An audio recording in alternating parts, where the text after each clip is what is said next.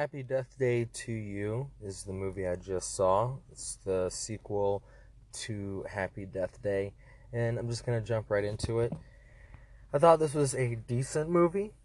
I was going back and forth throughout the whole thing, debating as to whether or not I thought this was decent, okay, or whether or not I just didn't like it or not. And it basically went scene to scene. My feelings kind of wavered there. This movie is only an hour and 40 minutes long, yet it feels like it's too long, honestly.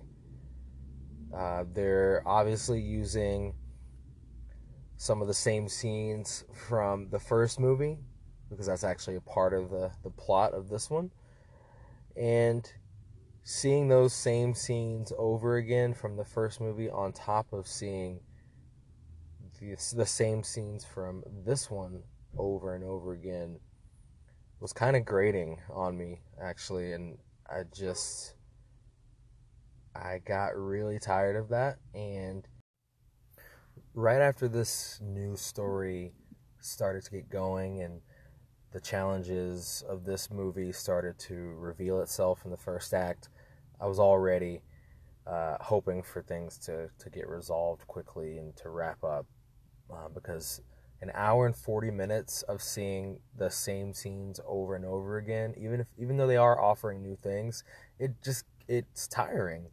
And this movie needed to be absolutely no more than an hour 40, which it is. It's an hour 40 on the dot, but that felt like it was too much in my opinion. And there are a few extra scenes after what you think is an ending to the movie. Just like in the first one, there are a few extra scenes after what you think is the ending and what should have been the ending. And not only did this movie feel too long, but it was also filled with horror cliches, lazy horror cliches, whether it was false jump scares, which are jump scares in which the thing jumping out at you and scaring you is not the thing you're supposed to be scared of. It's a friend or an animal or something that's actually not scary. Those are false jump scares, and this movie has a lot of them. It was also filled with poor, cliched horror movie decisions from its characters.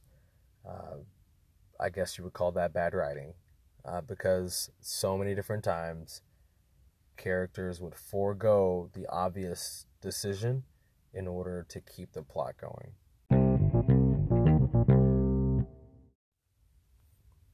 Another thing that stood out was that this installment, relied heavily on comedy. The first one had some comedy in it, but it was a good. I felt like it was a good mix of horror and comedy. But this one, there's so much more comedy. There are two scenes towards the end in the third act that are so cringeworthy because they are straight up comedic scenes, and it's hard to watch. I'm not kidding. It's hard to watch. I mean, they stick out like a sore thumb. You'll know it when you see it.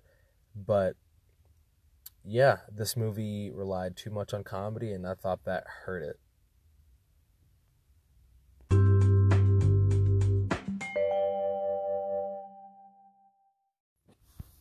And I'll just end with the positives, the things that made me actually like this film.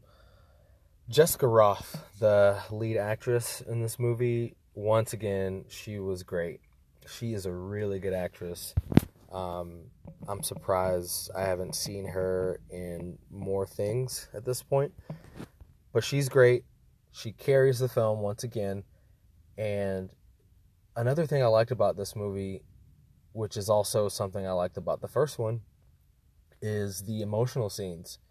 They really work for me. The scenes in which you get more background on the lead character's family and more interaction with her family, those scenes are just awesome. They're really hard hitting. They're the backbone of this movie. And I'm an emotional guy. Like, a couple of times, I got a little emotional with a couple of those scenes, surprisingly enough, in this one. So like I said, I went back and forth throughout this one, debating with myself as to whether or not I actually liked it. But all in all, I think this is a decent movie. I think it's worth a watch. Not in the theater, but I would recommend it once it becomes available to stream. I would give this a 6 out of 10. And that's it. Thanks for listening.